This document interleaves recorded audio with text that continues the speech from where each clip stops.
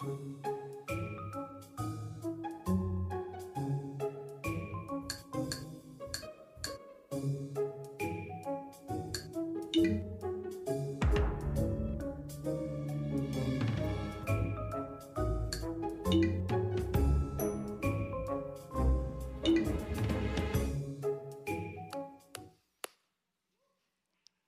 we go. Come on, Go Church family. Let's go.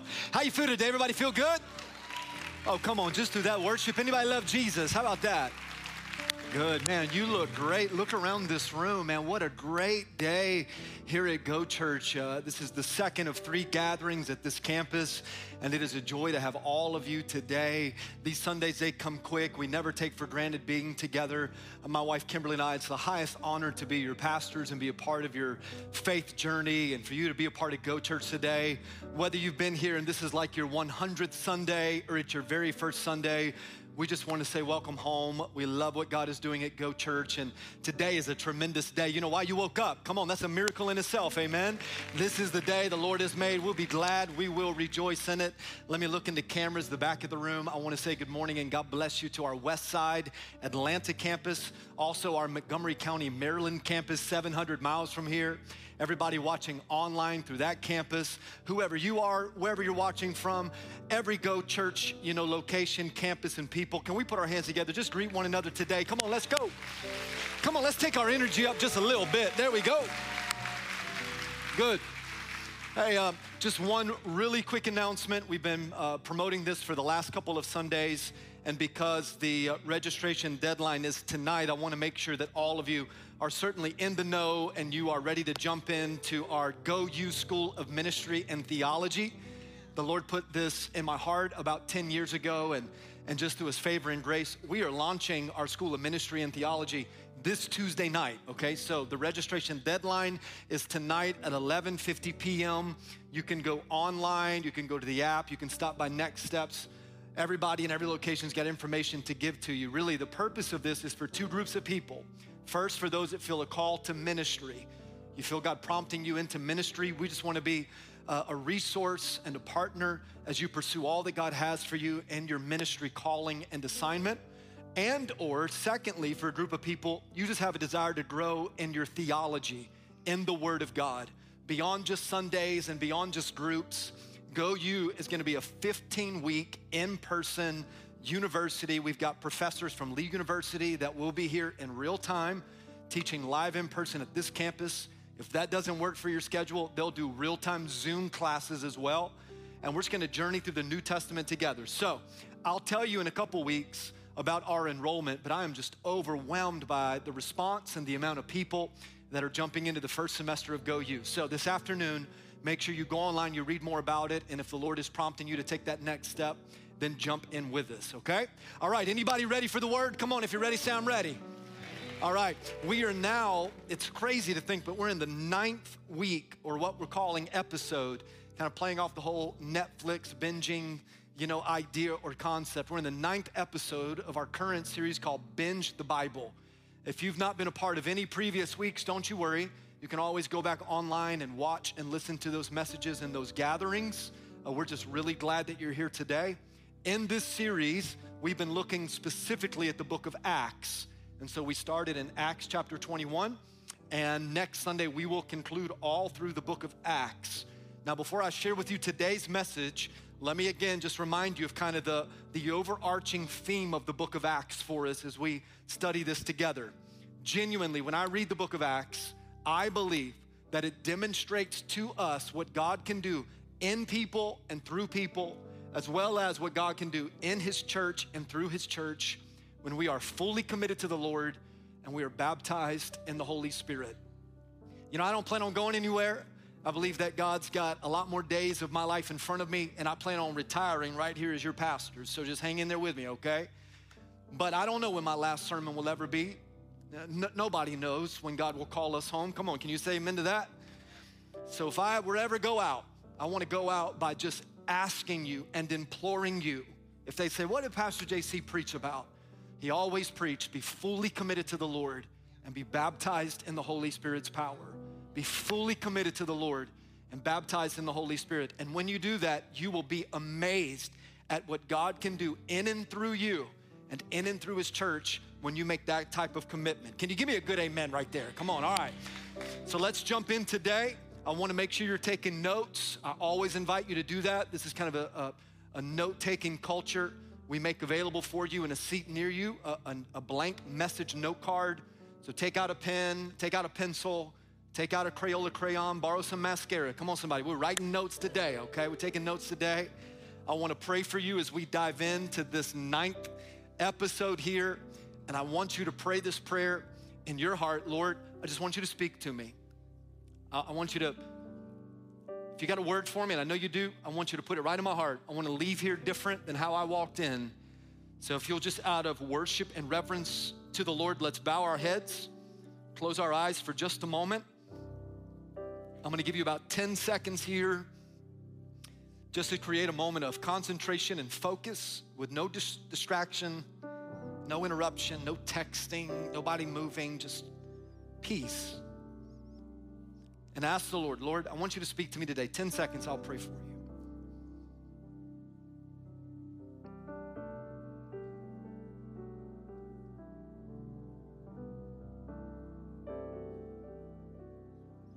"'Tis so sweet to trust in Jesus." Lord, I give you just the highest honor today, overwhelmed with great humility for allowing me to stand on this platform and to preach your word. You could have called me to do anything, but you called me to this in this moment, and I need you. I believe that this is a church and we are a people that we recognize that we need more of you. I doubt there is one of us that came here today because we've got it all figured out and we've got it all together. This church truly is a hospital for hurting and broken people, desperate to be more like you, looking for answers and believing that you are the answer. So we give you these moments today, and we ask that your Holy Spirit would move in our hearts, speak to our lives, and change us from the inside out. I pray all of these things in the name of the Father who loves you, the Son who gave his life for you, and the Holy Spirit who lives inside of you. And all of Go Church said amen and amen. Now here we go. Let's just bless the Lord together. Can we do it one time? Come on, let's do it well. Woo.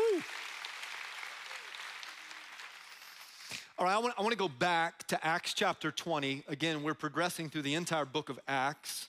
And last Sunday, we really set on Acts chapter 20 and 21. But I want to remind you a little bit about the Apostle Paul. Now remember, the book of Acts is broken into two different acts. Act 1, the ministry of Peter, and then Act 2, the ministry and the missionary journeys of the Apostle Paul. So here we are in the 9th week of this conversation in the book study of Acts. So we're certainly into Paul's, third missionary journey. I'll show you that map here in just a second. So by the time you get to Acts 20, he's 3/4 of the way through of this journey that's ultimately taking him to Jerusalem.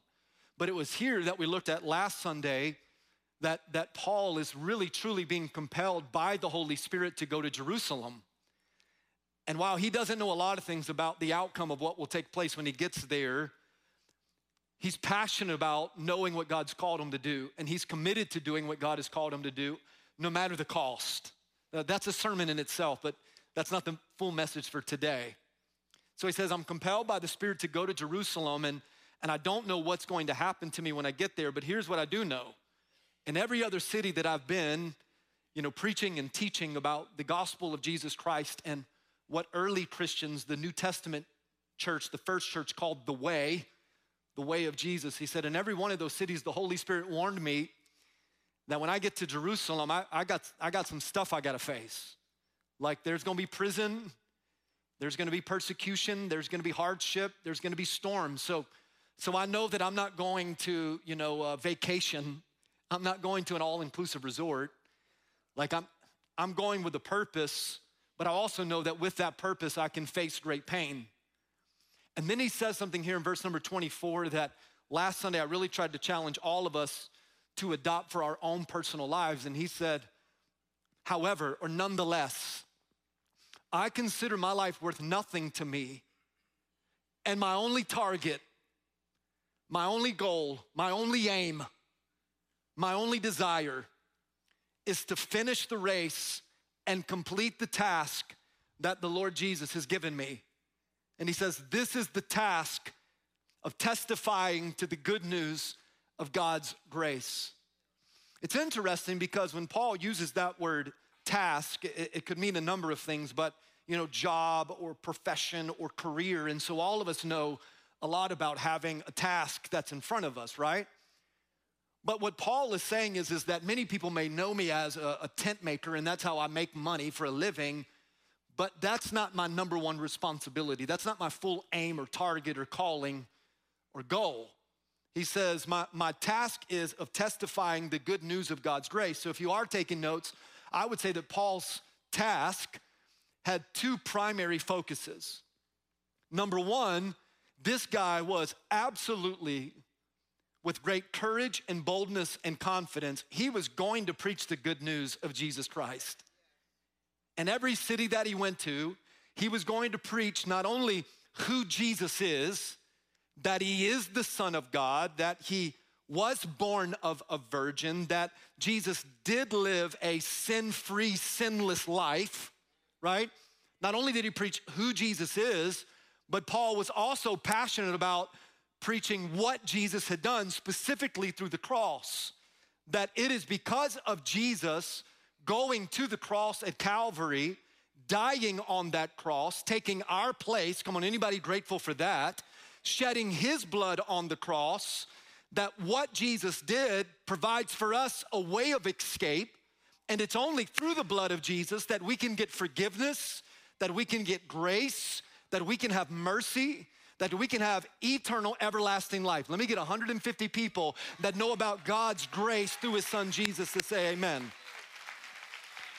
So like he's committed, and I don't even, dare to pretend to be like the Apostle Paul.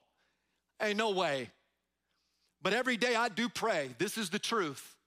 God, every day I wake up, whatever opportunity you give me, whatever platform you give me, whatever conversations you give me, they don't happen accidentally. They don't happen coincidentally. You are strategic. You are intentional. So no matter where I'm at or whom I'm with, let me preach the good news of Jesus Christ. Let me tell people not only who you are, but what you've done for JC. Can I get an amen from somebody? That we overcome the enemy, Revelation 12:11, by the blood of the Lamb and the word of our testimony. And that's your responsibility too. Vocationally, do what you do. But your number one task is to leverage that platform to testify about who Jesus is and what Jesus has done. And then secondly, Paul was committed to establish these communities of Jesus followers. So in the Greek, it was known as an ecclesia. It was a military term where before the military would go into battle, they would ecclesia first. They would gather together. It's one of the primary reasons that we call what we do gatherings and not services. Because when we gather together, we are discipled and equipped and encouraged. And this, again, is a community of Jesus followers, or looking at some of you, Jesus freaks. Come on, somebody. And at the end of the day, watch, some of us would think, well, good job for Paul, but what does that have to do with me? These two tasks are our responsibilities as well. Now, if you got your Bible, you can open up to the book of Acts right now, and you will see that written are 28 chapters in the book of Acts. But I don't think the book of Acts has 28 chapters. I actually think the book of Acts has 29 chapters. Now, before you call out hypocrisy, let me explain myself. You and I are the 29th chapter. Well, 3 of you said amen. It's gonna be a long day right there. You and I are living in the opportunity to take the gospel of Jesus to the ends of the earth, to plant churches, establish communities, so that the word of God and the work of the Holy Spirit can transform cities and states and a nation. How many of you know America needs revival? Come on. And so you and I are Acts 29. As a matter of fact, not on the screen, but write this down. If you today, whenever you got time, read the Gospels of Matthew, Mark, Luke, John, Romans, Revelation, just for example. And you don't even have to read all of those books. Just go to the very last page, the very last chapter, the very last verse. Look at the very last word. Matthew, Mark, Luke, John, Romans, Revelation. When you do that, you'll find that all of those particular books end with the word amen. So be it. Let it be. It is done. But when you read Acts 28, I think it's verse 31, it doesn't end with an amen. Why? Because it would suggest that you and I are to continue to preach the good news of Jesus Christ and establish communities of Jesus followers. This is why a big part of my heart as your pastor is to let there be Go Church campuses and communities and in cities so that we can take the gospel of Jesus and watch the word and the work of the Holy Spirit just do transformational stuff to see revival come. Can I get 100 people that's with me today? Come on, let's go if you're with me. All right, 2 tasks. Now, last Sunday, I showed you Paul's 3rd missions trip or his 3rd missionary journey. This map is a little different because it shows you all 4 of Paul's missions trips. Now, some theologians believe that he only had 3 missions trips, but I want to include the big red line where he ends up going to Rome because a lot of ministry and evangelism and discipleship and fellowship happened on that trip to Rome. But for a moment here, if you'll look at the yellow line, this is Paul's 3rd missionary journey. It's this particular trip that takes him to where we've been talking last Sunday and today. He gets to Kos, he goes to Rhodes, south of Cyprus. He ends up in Tyre, Ptolemais, Caesarea, and eventually he gets into Jerusalem. And I'll show you this verse again, but that's where we left off last Sunday. Paul walks into Jerusalem. He's greeted by the other disciples, including James, the half-brother of Jesus. And then I'll show you this in just a moment, but then I left you with ... How many of you remember that? ... Okay. Now, I wanted to take you to like chapters 23, 24, 25, 26, 27, 28 next Sunday. But if I'm fully honest with you, and it's the only way I know to be, the Holy Spirit would not let me go past Acts chapter 21. Because last Sunday we only did the front half and I left you with ... So as I was preparing for the next kind of segment of chapters, the Lord was like, nope, stay in chapter 21.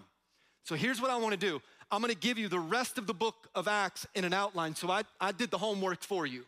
Now, you're not going to have time to write it down, but you can take a picture. Come on, everybody's got your cell phone. So some of you with an Android, it may take you a little bit longer, but you'll get there. Come on. This is a church for you as well. So this takes us from Paul. 4 of you were offended because only 4 of you have an Android. Paul's arrest.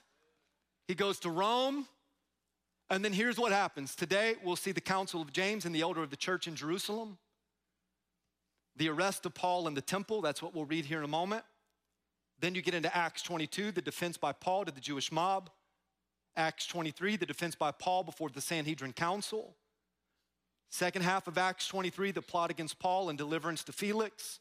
Acts 24, the trial before Felix. Acts 25, the appearance before Festus and the appeal to Caesar.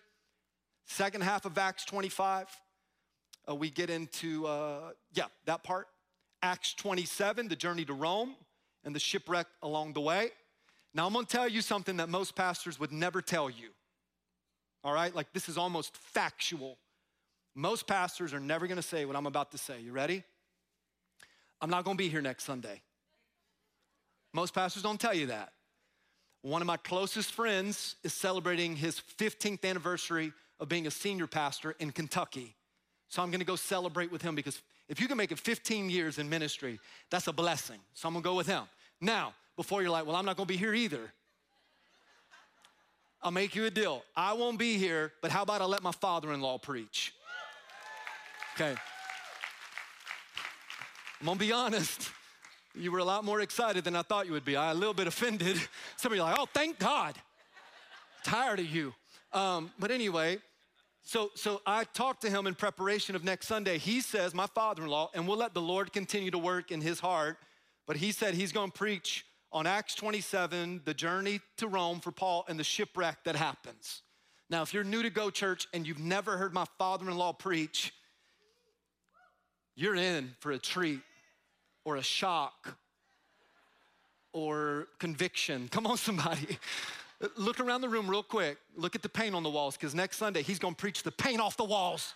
Little short Indian man going after it. So that's next Sunday.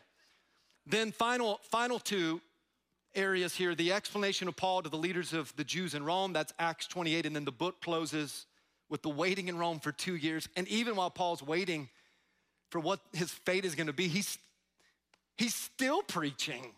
It's just unbelievable. All right.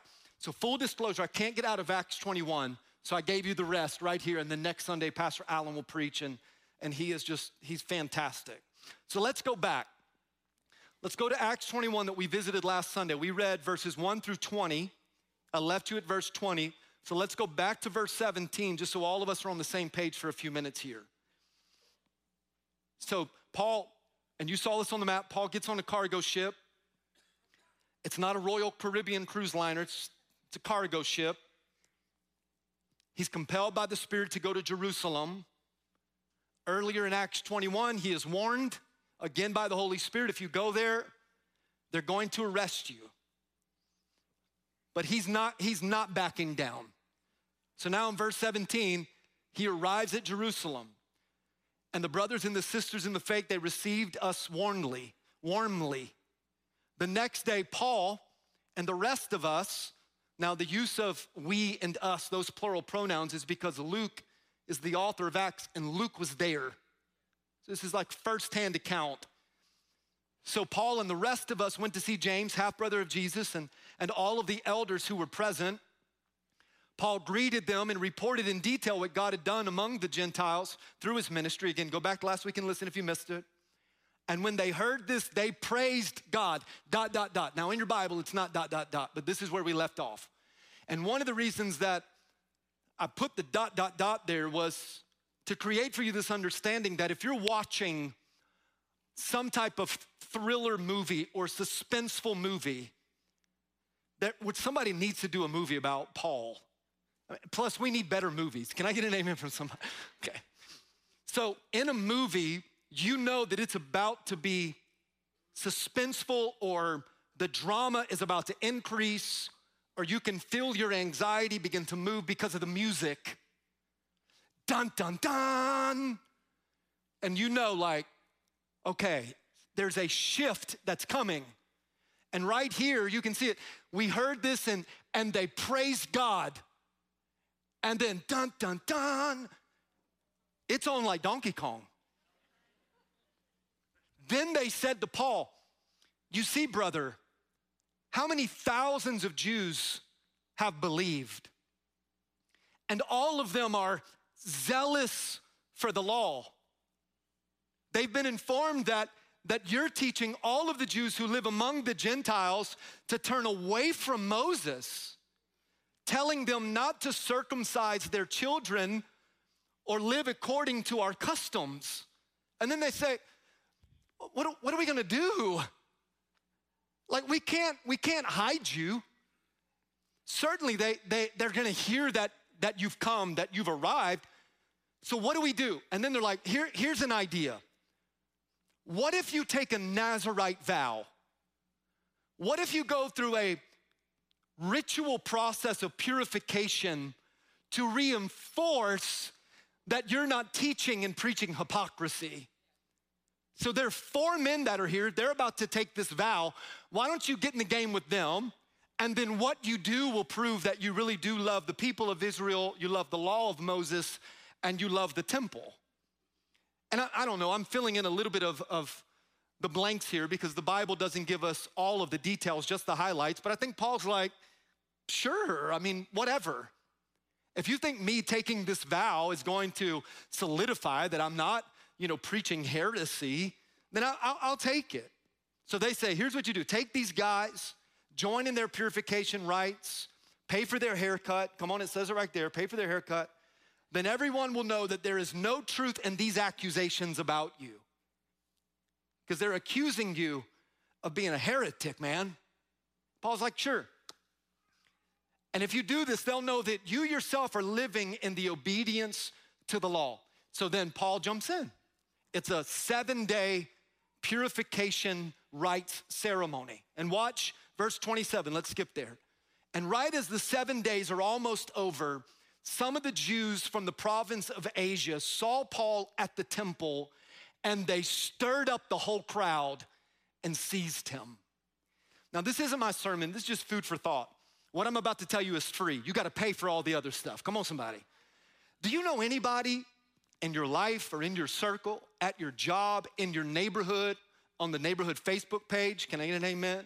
In your school or whatever circle you run with, that they're just really good at stirring up the whole crowd? Like they just got a gift. When there is no drama, they're gonna create drama. How many y'all are looking at me like, if you're thinking, I don't know anybody like that, it's you. Look at somebody and say, well, it's you. So the whole crowd gets stirred up. They seize Paul. Now watch this, write this down. Come on, you gotta take notes, They make 4 accusations against the Apostle Paul. And all 4 of these accusations are found in verse number 28. So I'll show them all to you.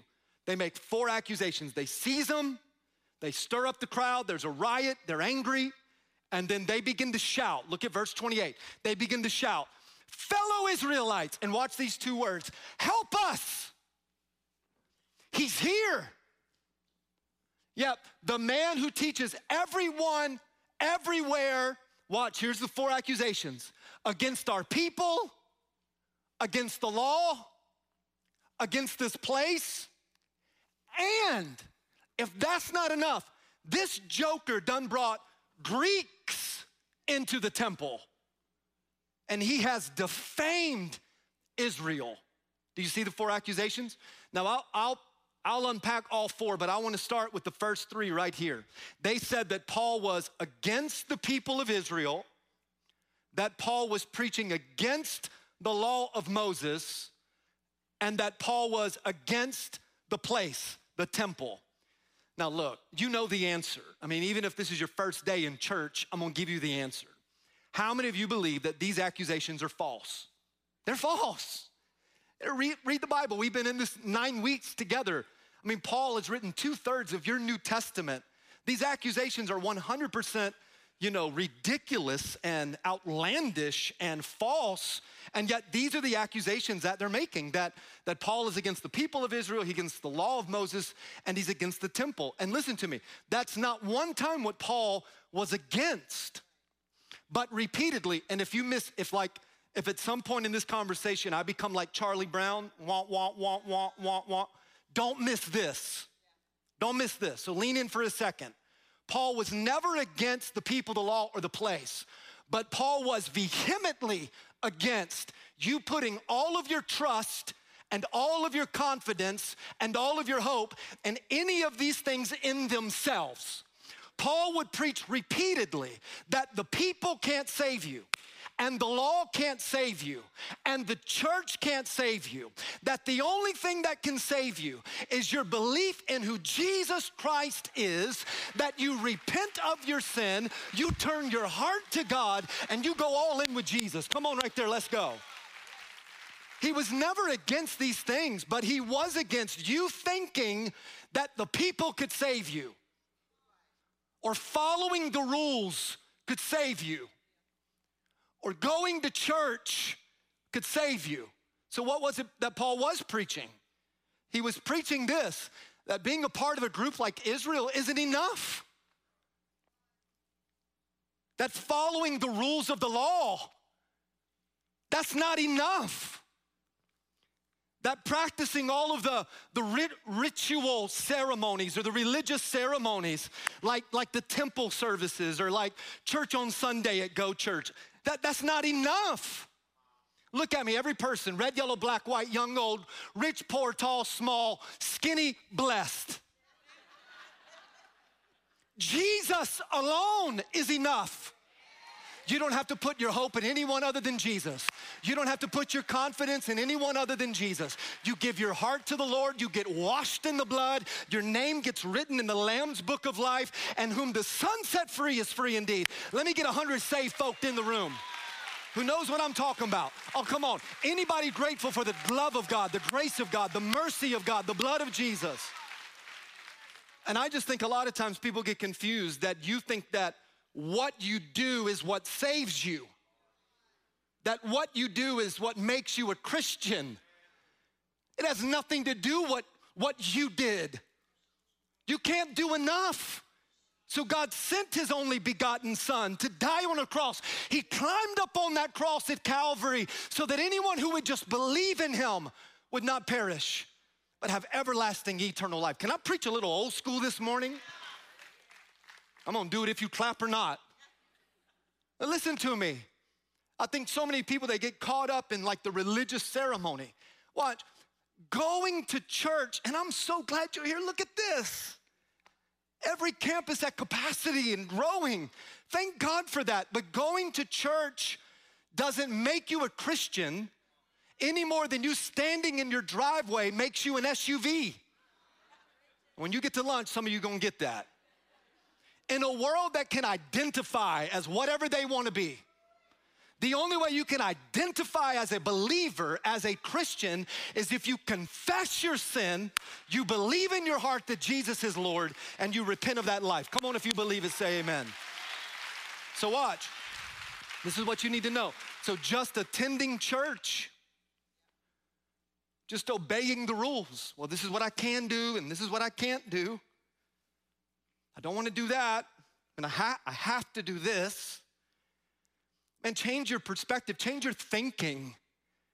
It's not I have to do this, it's I get to do this.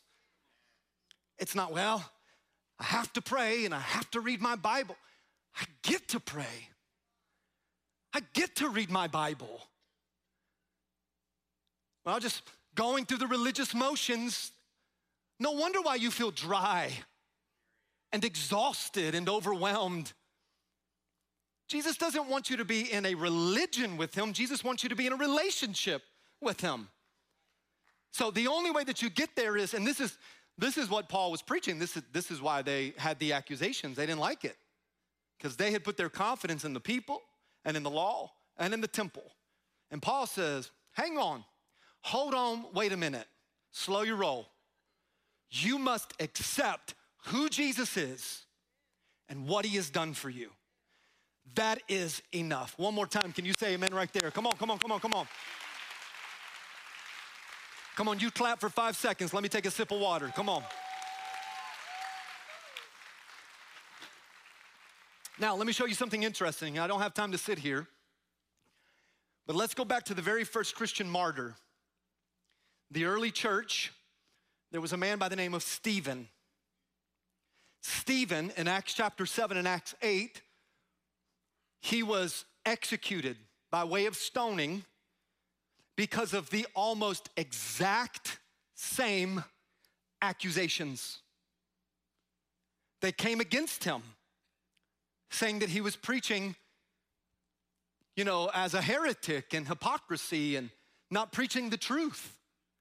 So literally, they lined him up and they were about to stone him to death, but they needed an executive order.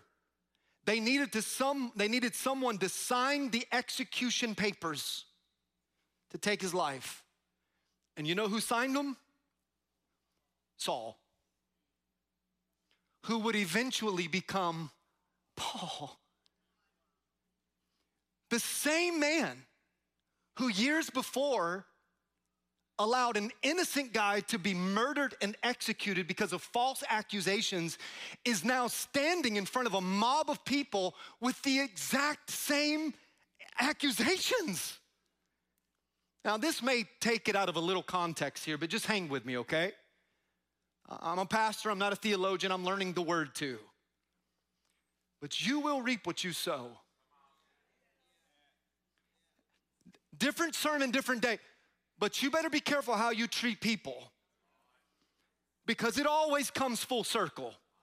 Anybody know what I'm talking about?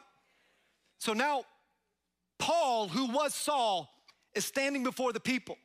And I again, I'm not there, wasn't in his mind, but I can only imagine Paul is like, whew, I really missed that last one. I hope this outcome is a little different.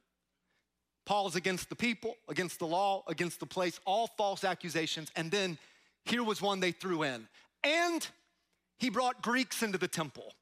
Now, when people like the Apostle Paul or the disciples, or even when Jesus was alive. Now, when I say Jesus was alive, I mean on the earth, because Jesus is alive. Come on. Oh, that was so weak. Jesus is alive. Come on. Okay.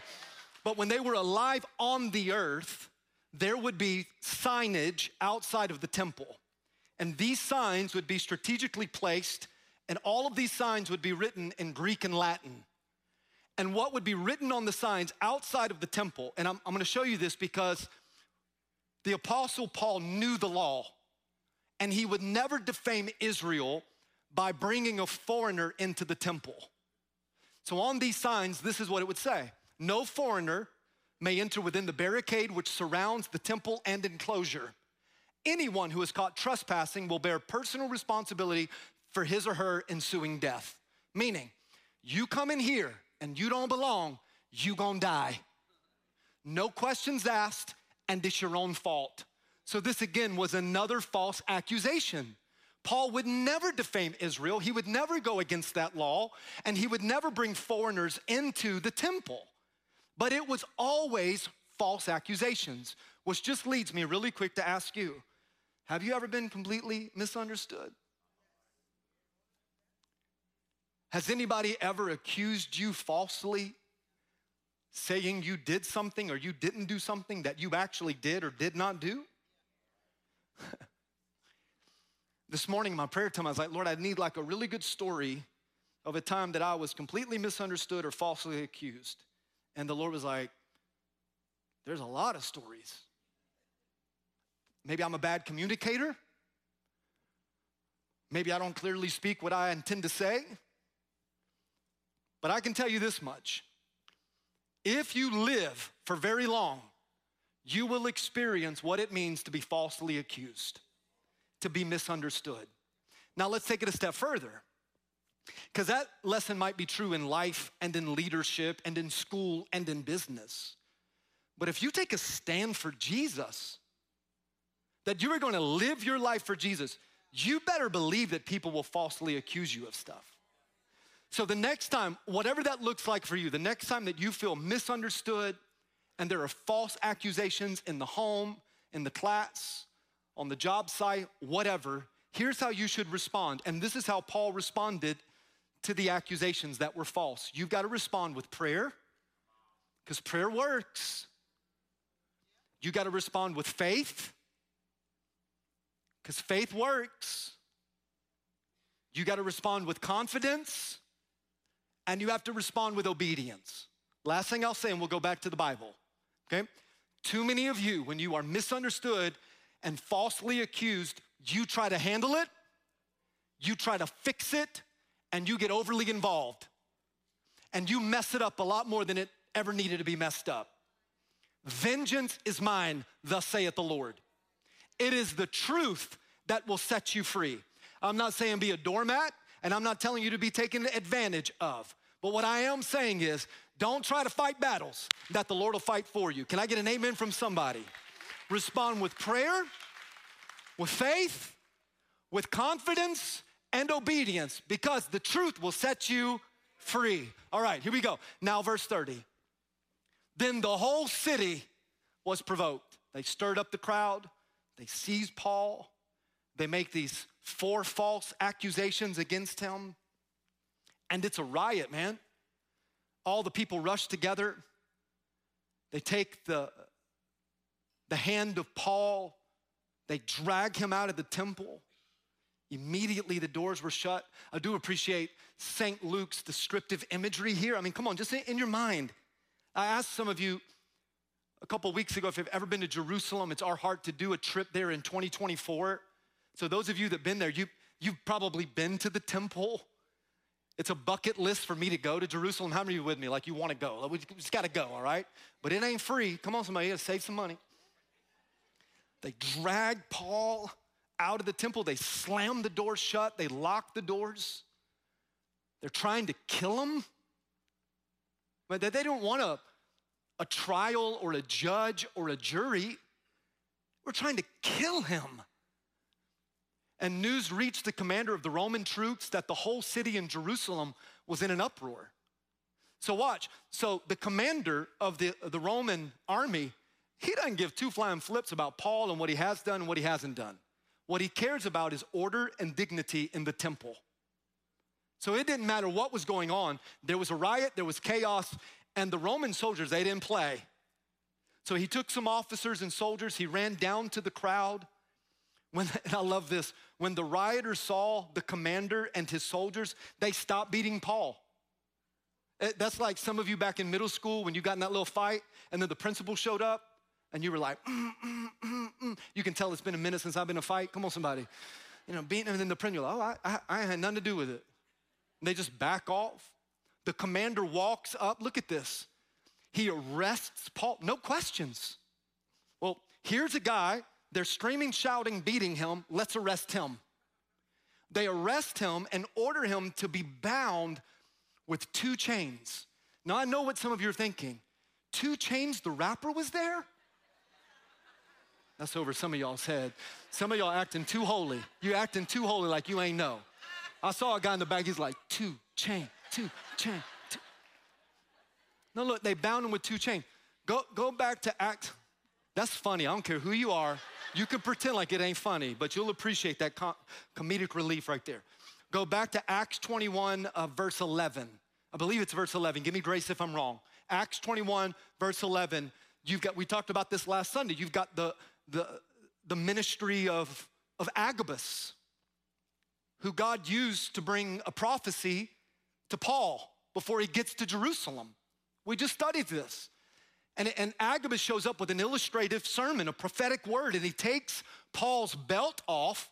He ties his own hands with the belt, and he says, just as my hands are bound, so will be the man of the owner of this belt when he gets to Jerusalem. And now look, the prophecy is fulfilled.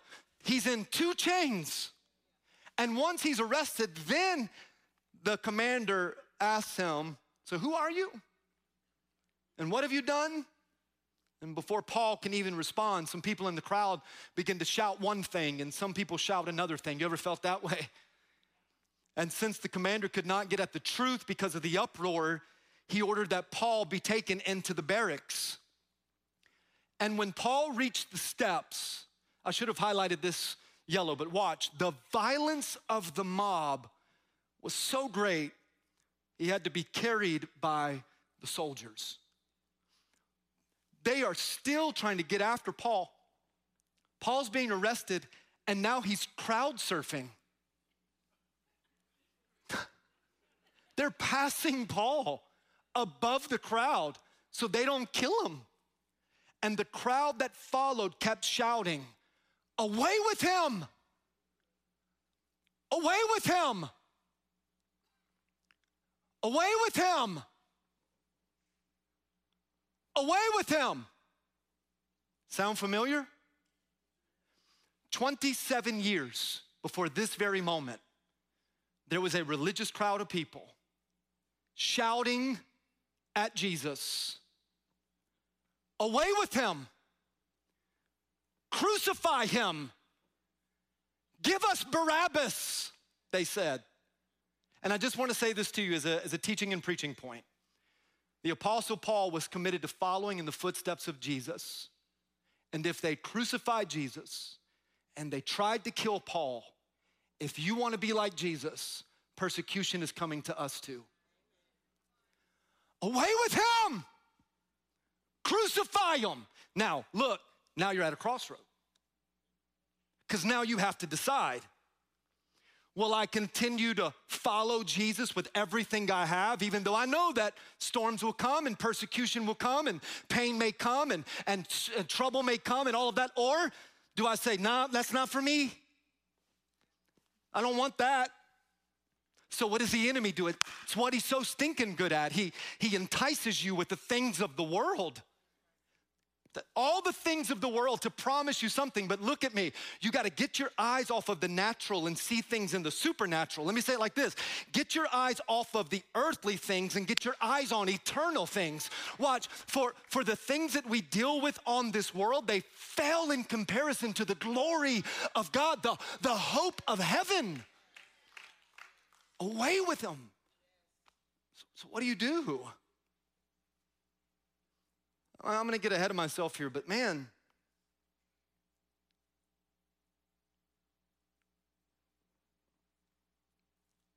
I'm all in. Like, I'm all in. I can't predict the future. I don't know. I don't know what's gonna happen in this country and in this world. And if you'll let me be like fully transparent, it's not even me that I'm worried about. It's my kids.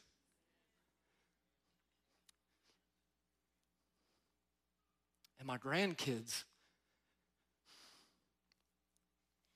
But as for me and my house, I'm just gonna serve the Lord.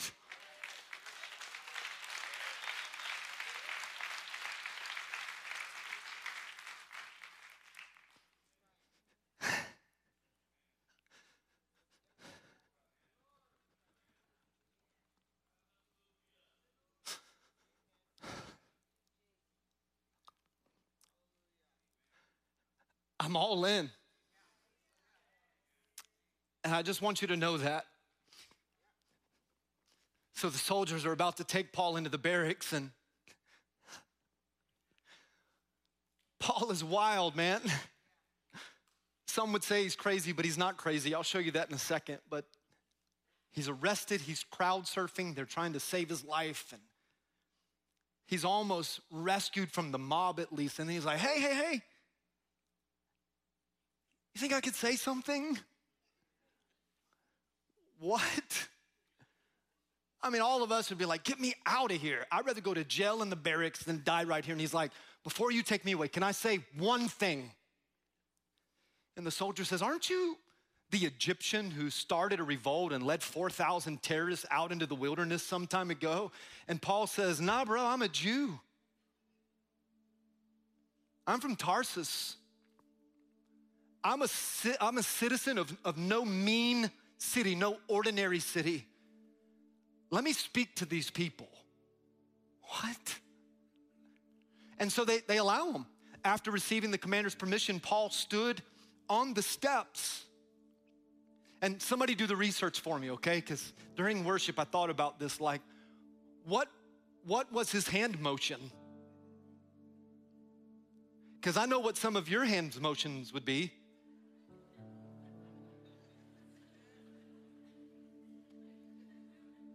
Well, what did he do? I don't know, but maybe.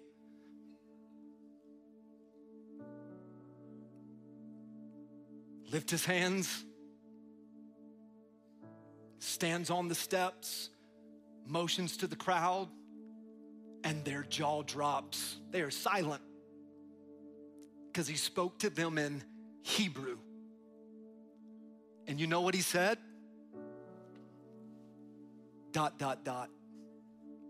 It's chapter 22. And I don't have time to go there. But I can tell you this. A lot of people, including me, would think, man, this Paul guy, he is crazy. What is he doing? Why would he do that? And I'll tell you two truths about Paul as we kind of wrap up today. The first truth about Paul was this, is he was just a man whose life was radically touched and dramatically transformed by Jesus. I love the ministry moment, Pastor David, that you did earlier at this campus, just reminding us to go back to those moments and the monuments that we build in our life. Because if you get your eyes on the things of this world and you forget about your first love and God saving you and delivering you and rescuing you and changing you, and I got a computer file on my laptop with about 4 pictures. And it's just pictures of the Orange Hill Cemetery in Tampa, Florida, off Dr. Martin Luther King Jr. Highway or Boulevard. Because in that cemetery is where I got saved. Cutting grass, living on my own, trying to pay bills. And in the cemetery, God saved me. So on the days, and maybe this is too vulnerable, but if you'll give me grace, so on the days that I feel like quitting, anybody ever been there? I don't want to be the only one. Okay, 3 of you, wow, tough crowd. On the days I feel overwhelmed, I feel like throwing in the proverbial towel, you know what I do? I pull up those pictures and I go back to the day that God picked me up out of the darkness and depression and despair and alcoholism and addiction, and he saved me and he changed my life. Man, and this is Paul. Paul says this. He says, I don't know what's next. I don't know exactly where I'm going, but I know where I've been. And I think too many of you get so focused on what's next, you stop looking back to see how far God's brought you. So sure, you're not where you want to be, but listen, thank God you're not who you used to be either. God's brought you a mighty long way. Don't you forget it. We're a work in progress. There's construction cones around us. And watch, it's sanctification. We'll never fully arrive until we see Jesus face to face. Man, remember when your kids were little? Some of you got little kids. I remember when Lakeland was really, really little. Now he's 13 and 6 feet tall. But I remember when he was small and London was just an infant and we would take these road trips or vacation. And man, one time we were living in Maryland and we were gonna fly to Orlando for a church conference, but we had a couple days on the front end to go to Disney. And so we told the kids, and of course they were ecstatic, and you know, now nobody can afford Disney. Can I get an amen, you know? And so we go to BWI, the airport out of Baltimore, and we're gonna fly from BWI to Orlando. We're gonna spend some time at Disney. I'm loading up the car just to get to the airport, and Lakeland starts. Are we there yet? Are we there yet? Are we there yet? I'm like, nobody, see, I haven't even loaded the car, bud. We get on the road to go to the airport. Are we there yet? Are we there yet? My anxiety is building. I'm like, I love this kid, but I'm about to beat this kid. Come on, parents, where you at? Be honest, just for a second. I love you, but I don't like you right now. We get on the plane. Are we there yet? Are we there yet? Are we there yet? Man, listen, when God saved me. He set me free. What is this year, 2023? I'm 23 years sober in Jesus' name. Come on, not a drink. In Jesus' name. We get on that airplane. Are we there? Are we there yet? I looked at Kim, I was like, I love Jesus, but I'm gonna need a drink. I can't take it. I'm just kidding. Are we there yet? And when I turned to correct him, because I was frustrated, I heard the Lord say this: his anticipation for what's to come outweighs his appreciation for how far he's been.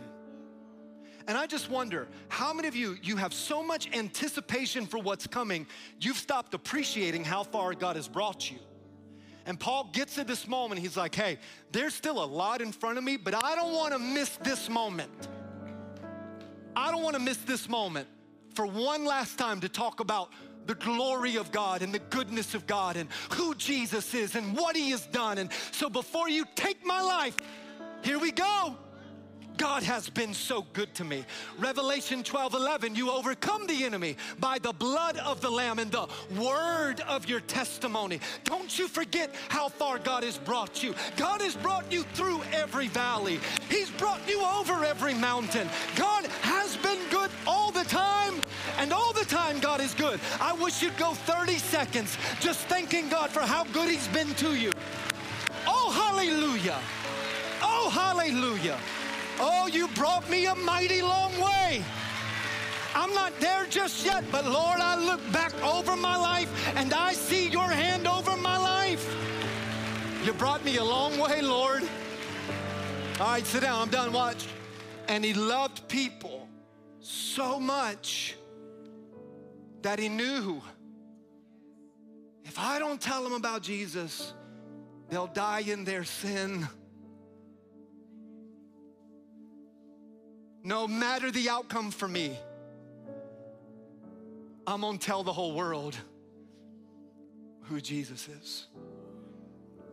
How about that coworker, that neighbor, that family member? Paul loved those people so much that he was committed to preaching who Jesus was and what he did on the cross. Here's the final question. Look, so what's holding you back? What's holding you back? What's keeping you from that courageous faith and this like bold obedience? And aren't you tired of just going through the motions? Aren't you tired of clocking in and clocking out and paying bills and getting up and doing the same stinking blasted thing over and over and over? Or could you go all in, fully committed to the Lord, baptized in the Holy Spirit, and watch what God can do? Our executive team, I've just been talking about this very thing with them repeatedly. And I don't know, it's maybe because we're doing the book of Acts and I'm challenged by Paul, but man, like, I'm all in. I sat Kimberly down last night. It's like, I just gotta tell you what's on my heart. Like I told her, I feel like God wants me to go to the Philippines in the fall. She's like, but you just went in February. I was like, I know, but I feel like he wants me to preach. Now I got an opportunity, and listen, I know it's of the Lord if you say yes, because in my life, the Holy Spirit has a first name and her name is Kimberly. Come on, somebody. She was like, I know, but when you're gone, it's hard. We miss you. I was like, I know. But I want to go because I think they need to hear a message, and I think I've got the word. What's keeping you from that courageous faith? All right, heads bowed, eyes closed. We got to move. Hallelujah. Thank you, Jesus.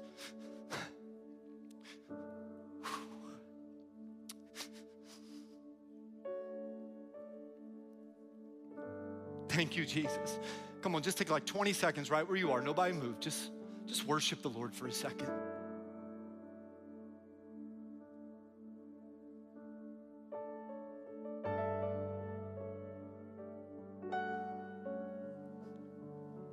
Oh, Jesus.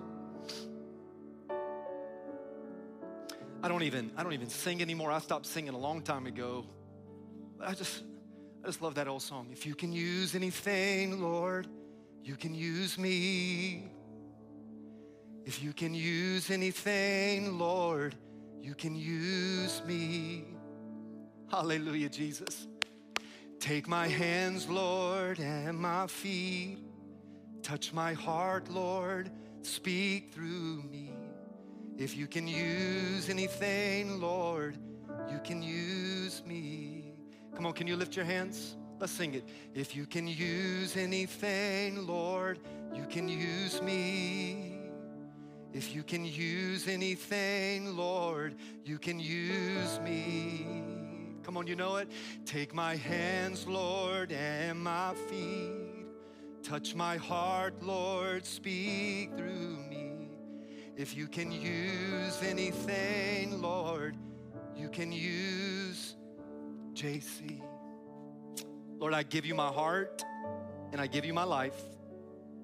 For those of you that don't know Jesus, that's the first step to go all in, and then to say, now my life means nothing to me except to finish the task, the assignment, the call that you've put on my life. Forgive me of my sin, make me a new person, wash me clean, make me new, give me courageous faith and bold obedience like Paul.